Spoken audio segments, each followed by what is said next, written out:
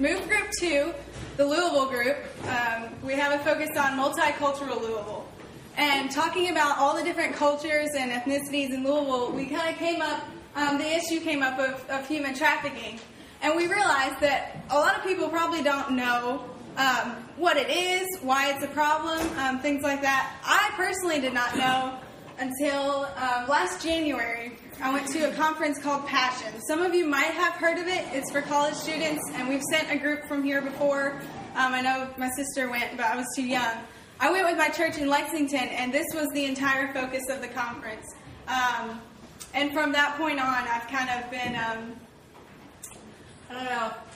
focused in on this problem because I had pretty much ignored it before because I didn't really know much about it. So I'm hoping today to explain to you guys what exactly human trafficking is, some different types, some myths and misconceptions about it, and then what you all can do as church members here in Louisville, Kentucky to help this global problem, which sometimes when we deal with global issues, it's hard to see what we can do. So I'm going to try and help bridge that gap this morning. So if you all will go on this journey with me. So, first of all, human trafficking is, by definition, slavery.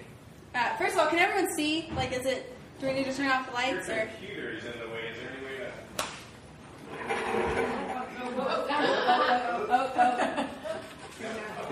to... No? Could we lower it on the table? Or put it on the table? Or just open it Put it on the table? I can do that. I can do that. We can turn on the lights. Yeah. That's better. Okay. Let me get this up. Alright, everyone good? Yep. Everyone can see? Okay. Alright, so human trafficking, like I said, is by definition slavery.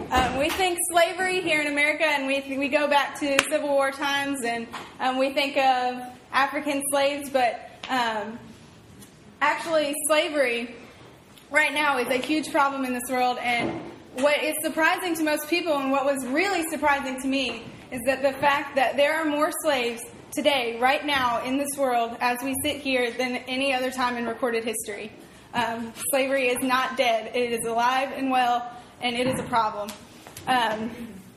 So here, just to kind of give you an idea of the scope of this issue, I've got some statistics here. 27 million is the estimated number of people in the world who are enslaved. Kind of as a perspective, that's the population of Florida and Georgia combined, or the population of like the New York City metropolitan area. So if you can just think of how many people are in that, those pretty large places, and think that there are that many people that, as we speak, who are enslaved around the world. And $90 is, about how much you would pay for like a nosebleed seat at like a Major League Baseball game. That's about the average price that a person is sold for every day in the world. $90, that's like a couple tanks of gas, is the value that people put on a human life. It's kind of shocking. And this is a global problem.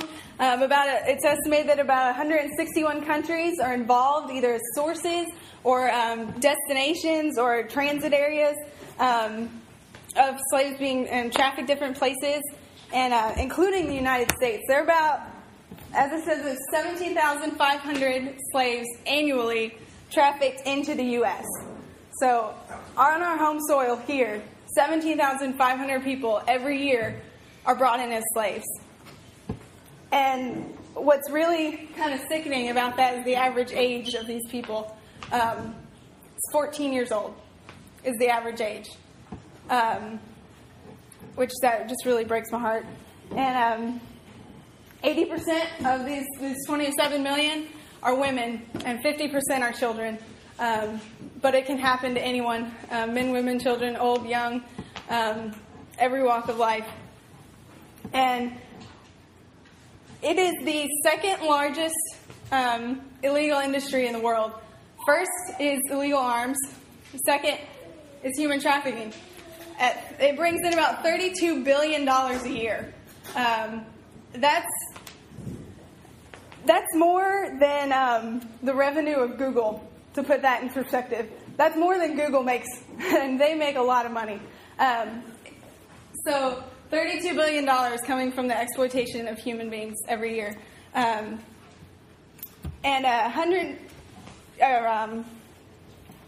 approximately 1 million children each year are sold into slavery, and that's about 2 every minute. So while I'm giving this presentation, there are hundreds of children around the world who are being stripped from their families, lured away from their homes, given promises of a better life, and are becoming slaves as a result. So basically, when I talk about slavery, this is what I mean. It's when one person has complete control over another person, usually using violence of some sort, either physical or psychological, or the threat of violence, to keep control over that person, exploit them to get money, give them none of it, and they can't get away. That's kind of what has been defined as slavery. So that's what I mean when I talk about it. And there are 3 main kinds. The first would be bonded labor, which is one of the most widely used forms. And it's a person becomes a bonded laborer when they're working to pay off a loan. But the way the system is set up is pretty much the loan is impossible to pay off. The interest is higher than they can earn in a day, and they are therefore enslaved for life. And usually their children and grandchildren are also enslaved. So that's why there's such a huge number, because families will get sucked into this through exploiting economic vulnerability. Extreme cases have been reported in Pakistan, where laborers were found chained together and under armed guards. So basically reminiscent of our own unfortunate history when we think of slavery. That's still going on today, which is sad to think about. And so the next kind is forced labor, which is kind of similar, but it's works or services that people are forced to do against their will and under some form of punishment. So they're not trying to pay off a debt, but there's some sort of control there that they can't get away. It's mostly found in labor-intensive, under-regulated industries, like agriculture, definitely. A lot of agriculture, like fishing, domestic work, maids, construction, mining, manufacturing, and then prostitution and sexual exploitation. And there's a high incidence of forced labor used in about 29 countries to produce 50 products consumed or used on a daily basis here in this country. And it's really sad to think about. Things such as just like clothes, shoes, toys, bricks, cotton, cocoa and chocolate, carpets, things like that. About 29 countries worth of slaves go into those about 50 products. Now, the type that I'm going to mainly focus on today is specifically human trafficking. And this involves transporting people from their communities where they live and forcing them to work against their will using violence, deception, or coercion of some kind. It's tied with the illegal arms industry, actually, and is the second one. And it's the fastest growing global industry, basically, which is mind-blowing to think. The majority of victims, I'll go into more detail about this later, but they're between about 18 and 24 years of age. This includes a lot of your sex trafficking, forced prostitution, things of that nature. So I'm gonna largely focus on this type today. And there are 2 primary factors of why this kind of things exist. Why people would take human beings and exploit them for profit. It's because it's high profit. There's a lot of money in this. Like I said, $32 billion. You can buy a slave for about $90, and you can make profit off of them for the rest of their life and not pay them a cent. And so it's very economically alluring to people. And also, it's low risk. It's a market-driven, like, criminal industry. It's driven by heavy demand, unfortunately, which is fueled by several different things. Just the underrepresentation of women or mistreatment of women in cultures, widespread just accepting of, like, objectifying people. Porn use actually contributes to a lot to the demand for sex trafficking, unfortunately. And so I want to talk a little bit about the victims here of human trafficking. There's, as defined, like, under U.S. law, there's, like, 3 different populations of victims. It's children under 18, induced into commercial sex, and then adults age 18 or over who are induced using force, fraud, or coercion, and then children and adults used to perform labor. So kind of like I was saying, those different kinds. But an interesting fact about victims of trafficking, a particularly at-risk group is homeless and runaway teenagers. And Jeanette pointed out to me actually this morning, she found that 1 in 7 teenagers are runaways. They were run away from home, and 1 out of 3 of those, or most actually, are approached about, I guess, the opportunity, if you can call it that, to enter prostitution within 24 hours of being on the street. And 1 of 3 will be lured into prostitution within 48 hours of running away. So that is a huge issue that they're targeting our youth who are vulnerable because they've ran away from home.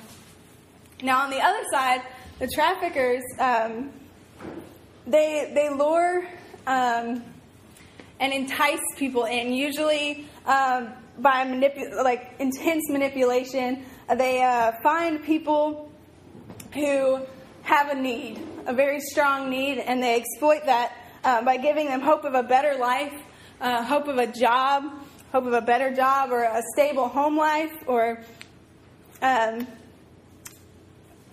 loving relationship.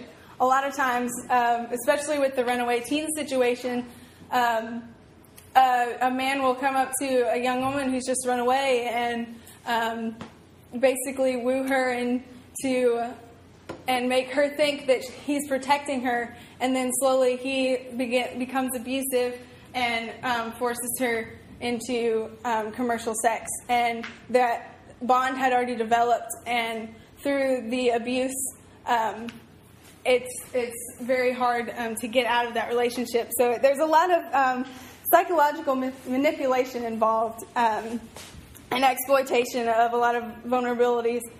Sometimes they just kidnap people or use violence to get them under their control. And traffickers can be just individuals, or it can be a massive criminal network. Honestly,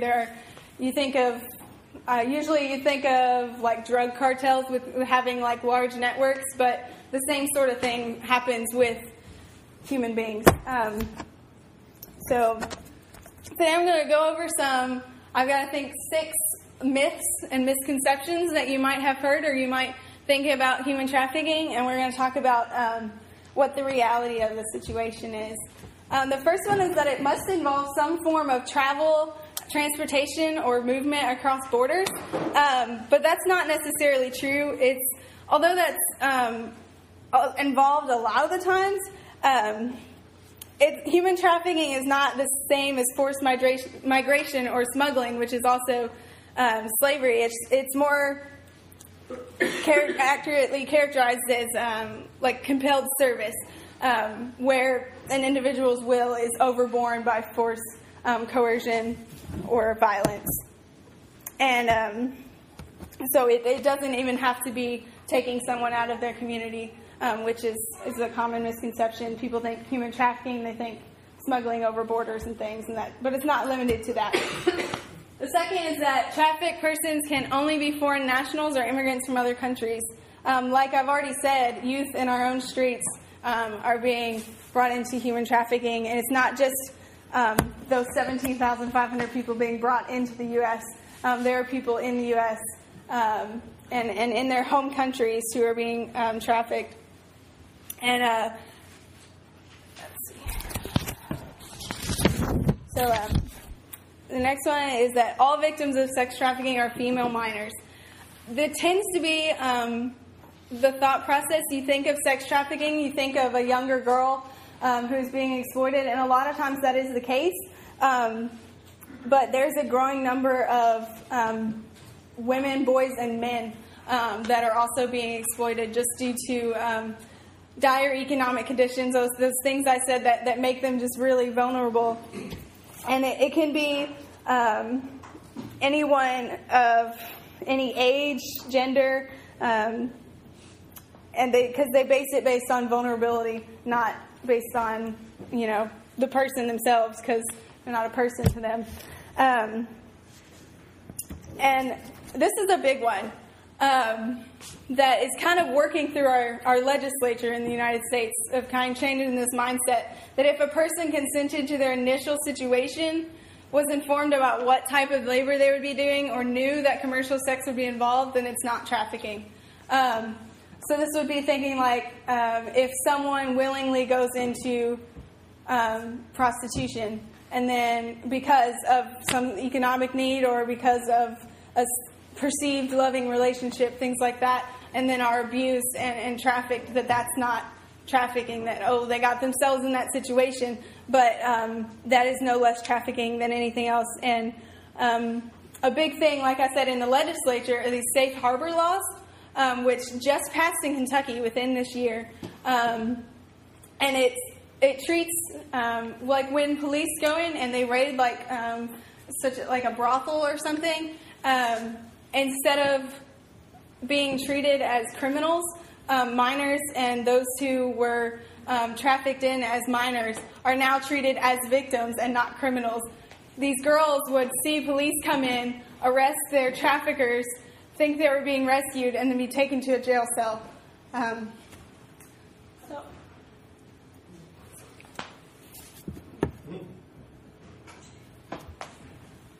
Sorry. So these laws allow them to get the help that they need, instead of making their situation worse. So like I said, that recently was passed in Kentucky, so that's really awesome. Sorry.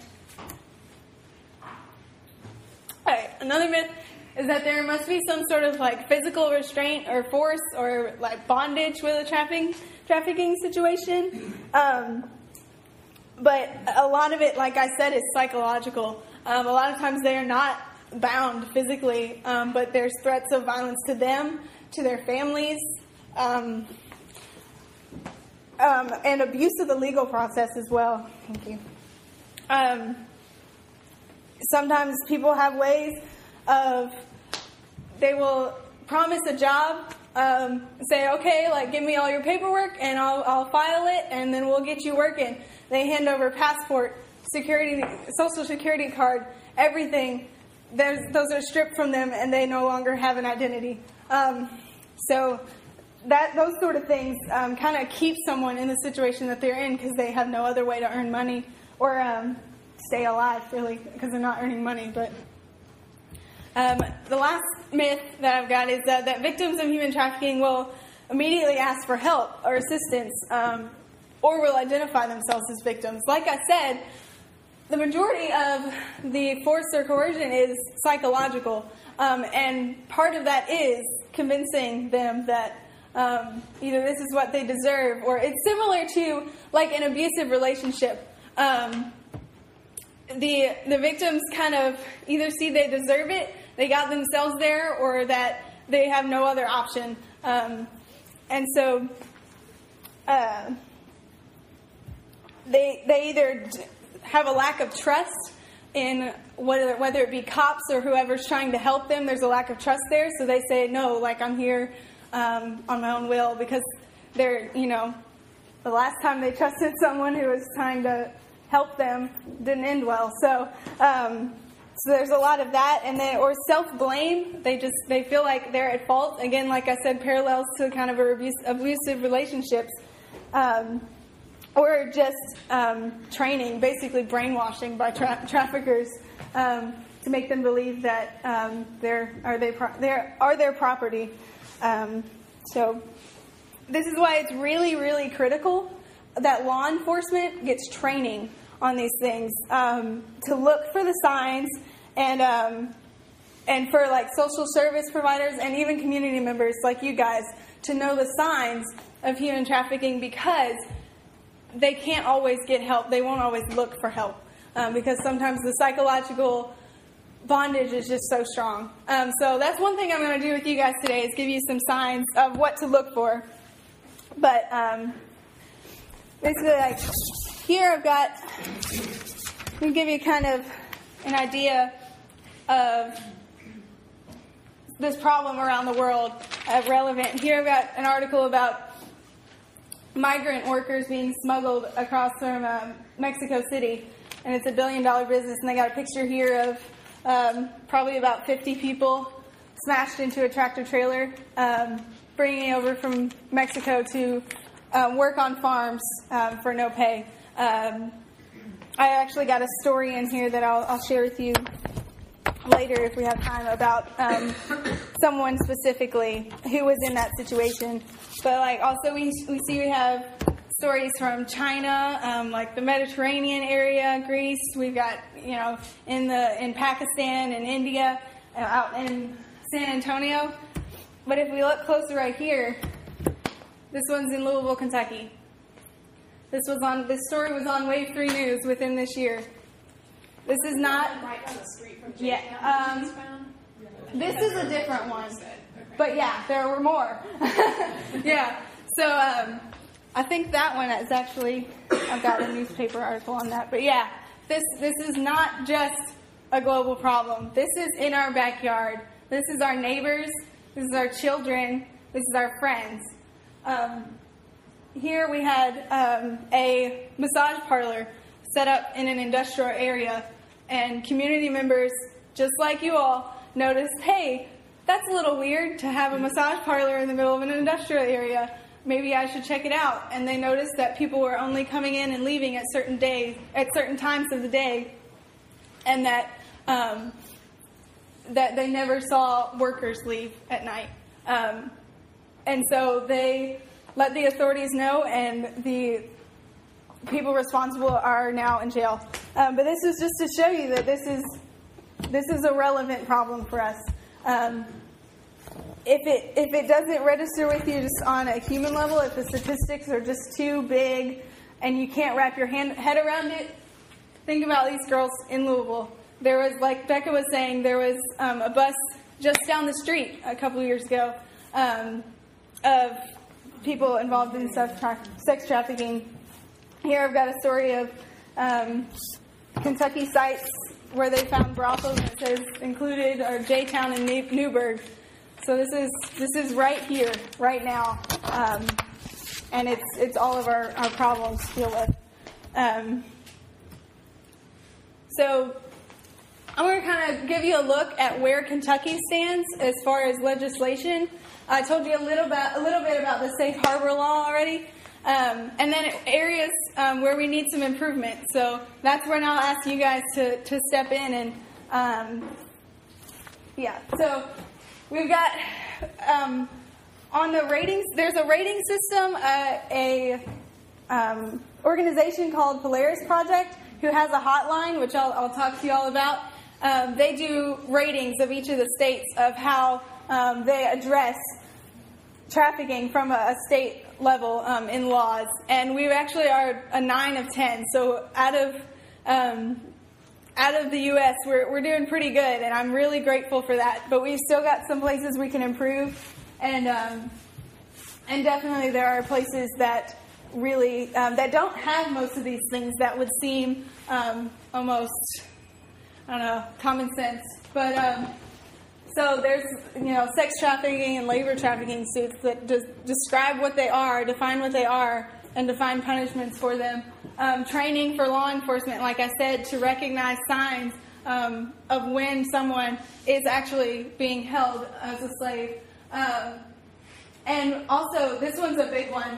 For minor victims of sex trafficking, there doesn't have to be force or coercion or fraud involved. You don't have to prove that. The burden of proof is taken off those children so that it's much easier for them to get through the legal system and get out of that situation. Because in the legal system in the U.S., it's a lot of time and bureaucracy, and it takes a lot of money. And so putting that burden on children who are in sex trafficking to have to prove that there was fraud involved often prevents them from being saved successfully. So that's really important. And then victim assistance as well, actually helping them find somewhere to live, helping them get a job after they're rescued. So things like this that we're doing great. Things that we need to maybe work on is that we do not actually have anyone. We have training for law enforcement, but we don't have a task force for it, which has proven to be very effective in other places.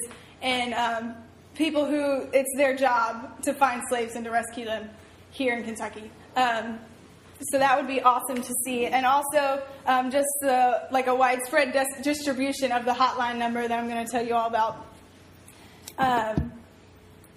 The hotline, I might as well just go ahead and tell you about it.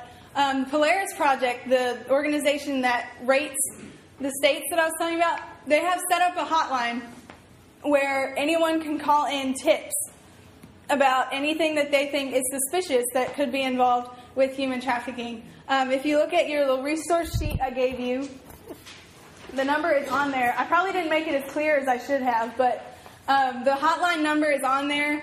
If you got a cell phone, get it out, put it in there right now, because I'm going to be going over with you signs of things to look for, and that way if you see anything suspicious, you always have that number there. You can help those people out. And also, it's good to post these things up. A group that works in conjunction with the Polaris Project is a group called Truckers for Trafficking, which Bob told me about, that does a lot of work with...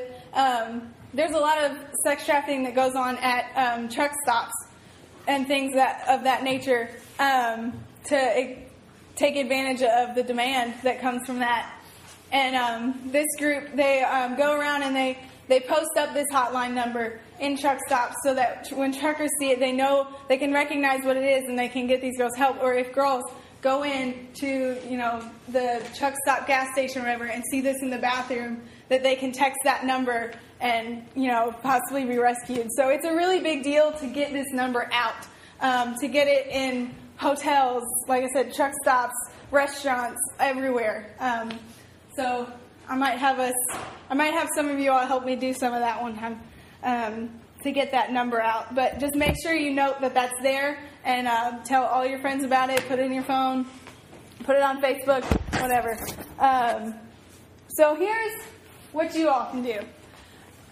First of all, be aware, which you're doing that right now. So I thank you for being here, and I thank you for caring about these people enough to learn about their problem. And also look out for the warning signs that I'm going to go over with you in the lives of people around you when you're just doing things on an everyday basis, to have that second lookout for these signs in people's lives. Also, tell other people. If I just told you all this and you learned it, that's awesome. But if I told you, you learn it, and you tell like 5 other people, that's even better. It's kind of like the discipleship idea. Like, awareness of this problem is a huge issue. A lot of people don't know this is a problem, and nothing can be done with just awareness, but nothing can be done until we are aware of the problem. So tell everybody.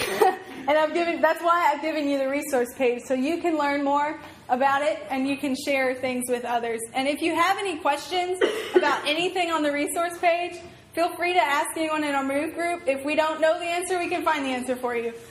So I wanted to make sure to give you plenty of opportunities to find out more if you were interested. Also, Passing out little foldouts.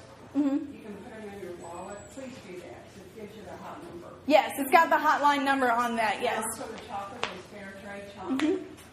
There's companies that do not human traffic and make their products. They're Yeah. also passing out. Yeah. So yeah, I guess I'll. Oh, I didn't have that on here. One of the things I forgot was buy fair trade products. Okay. Also, the coffee you all had this morning was fair trade Yeah. coffee. So one way to support victims and to prevent the problem is to buy fair trade. It is a little more expensive because the people have to pay their workers, but I think it's a good investment. Like she said, we're handing out some fair trade. Chocolate and coffee are big ones. There's a lot of slave labor involved in those two things. And so there's a little logo for fair trade. It's kind of like the organic logo that you can see on products that they have certain standards that they have to meet to put that on there, saying that they didn't use slave labor and things like that. So that's a great way to support and help the problem. Another way is to contact your representatives. It's America. We can call people up and say, hey, this is what I care about, and you should care about it too, or I won't vote for you. So that's what we're about. So call up your representatives. Try and get those things done in Kentucky that we're still lacking. Try and get things done at the federal level that, because there are some states that had maybe 3 of the things on that list, and people are suffering because of it. So use your democratic citizenship for the good of people. Also, keep the number for the hotline in your phone and spread the word about it. Also, invest in the lives of at-risk groups. I was talking about youth, that are runaways. Find an underprivileged youth center and invest in kids' lives. And believe it or not, that helps the problem of human trafficking. There are literally endless possibilities of things you could do. It's just finding where you can use your gifts to help out this problem. So here are some signs that you can look out for of signs that someone is in slavery. Actually, they're not free to come and go as they wish. If they're held in the house at certain times or only let out under a certain schedule, things like that. If they're unpaid, paid very little, or paid only with tips. You'll see that sometimes even restaurant workers will be slaves, and that's a lot more common than we think. Or hotel maids, things like this. Has few or no personal possessions, because that would be a way of controlling them. Is not in control of his or her own money. Owes a large debt and can't pay it off, like I was talking about, that bonded labor. Is recruited through false promises, so was promised a good job, was promised a new life, things like that. High security measures, if it looks like they're being kept from leaving or being kept from doing certain things, that's a little suspicious. And then signs of abuse, obviously, physical, sexual, emotional. And then, of course, anyone under 18 who's providing so much to sex act is always considered trafficking. So here are some of the organizations that are on your resource sheet. I call them abolitionists because they're at work in the world right now to help out those who are enslaved. So that's just a little bit about each one. Like I said, those are all on your resource sheet. I guess I'll go ahead and open it up for questions at this point, but that's about all I had. So does anyone have any questions for me? Cricket? Yeah? I missed the first part, but where would we look for people like this besides hotel? Just kind of like in your everyday life, like in a neighborhood, like if you see one of the signs I didn't put on there, actually, like if there's a house with like really high privacy fence that's pointed inward instead of outward, that's usually meant to keep someone in. And it sounds strange, like it wouldn't happen here, but you would be surprised. And so just mainly like in neighborhoods, you just notice what your neighbors are doing. Notice who is going in and out of the house, who whether it looks like, I mean, there was a story recently where those girls were being kept in that house for forever. Just keeping an eye out for things like this. They may not be in your neighborhood, but just when you're driving around. Or like I said, in businesses, if you notice any of these little signs in the workers, it might be a good thing to ask questions or to call that hotline. So yeah, I said hotel maids are a big one, restaurant workers sometimes, but a lot of times it's just, especially like downtown, you'll see a lot of the sex trafficking activity. Because actually one thing I forgot to mention that's really interesting, let me see if I can find it real quick, is the amount of, here it is, talking about 5,000 women and girls are trafficked and raped for profit every year in Atlanta alone. So big metropolitan areas, aka Louisville, has a lot of this problem, especially around big events. So around the Derby, girls will be brought in for that. So just, like around big events, just being open for the signs wherever you are is really the key, because it can happen anywhere. It's kind of hard to specifically talk about where you just, but if you know what to look for, you'll know when you see it, kind of thing. So, did that answer your question? Great job, by the way. What is the state punishment for human trafficking? What, like, years in prison, wise? Just out of curiosity. I'm not sure of the specific number, okay. Honestly, because I think it changed recently. But I'll get that. I'll get that for you. I'm sure it's not hard to find, but yeah. I don't know the exact number. Yeah. One of your slides it said something about vacating convictions. The convictions, I think that was before the safe harbor law. So basically undoing those who were unjustly put away before that was enacted. Some states, once they enacted the safe harbor law, they said anyone who fits this description who was previously convicted is vacated, but we don't do that. So you're talking like the girls that were taken yes. and then put in a jail cell. Yes. Are now before the law was passed, yeah. Yes. Are still probably in jail. So, yeah. On the downside, and this is something we all kind of share in, unintended consequences. The United Nations has recently been doing a lot of research, but as a nation, when we drove globally the idea of not working with companies around the world that employ children, yeah, we forced lots of kids into this because where they could go to work, making Nike shoes or whatever, and now that's kind of being obliterated in many places. Those poor families had, in many cases, no choice but to either let that child go out on the street on its own, or they were sold into slavery. And that was really a real wake-up to trying to do the best for people, but not understanding how poverty works at that level in the world. And we contributed a lot to this, trying to do the right thing. Yeah. And that's really sad.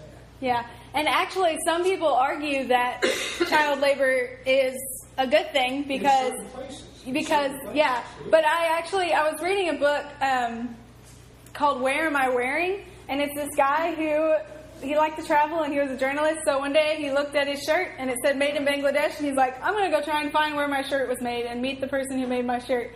And he just did that for all his clothes. So he went around trying to find the people who made his clothes, and he talked to people about that issue because he said that a lot of people brought that up to him, that, these children, need these jobs, these women need these jobs because there's nothing else for them to do. Like, it's empowering women, some people argue, which it seems like that would be logically correct.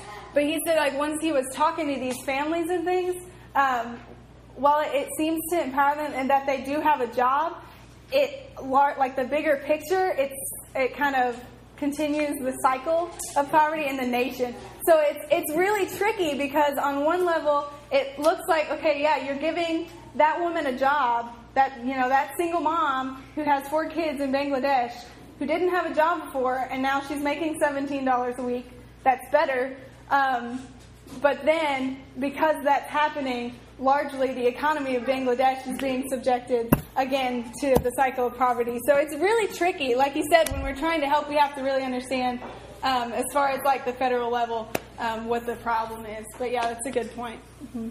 Is there some kind of app I can download on my phone to talk about fair trade? There is. I forgot. Yes.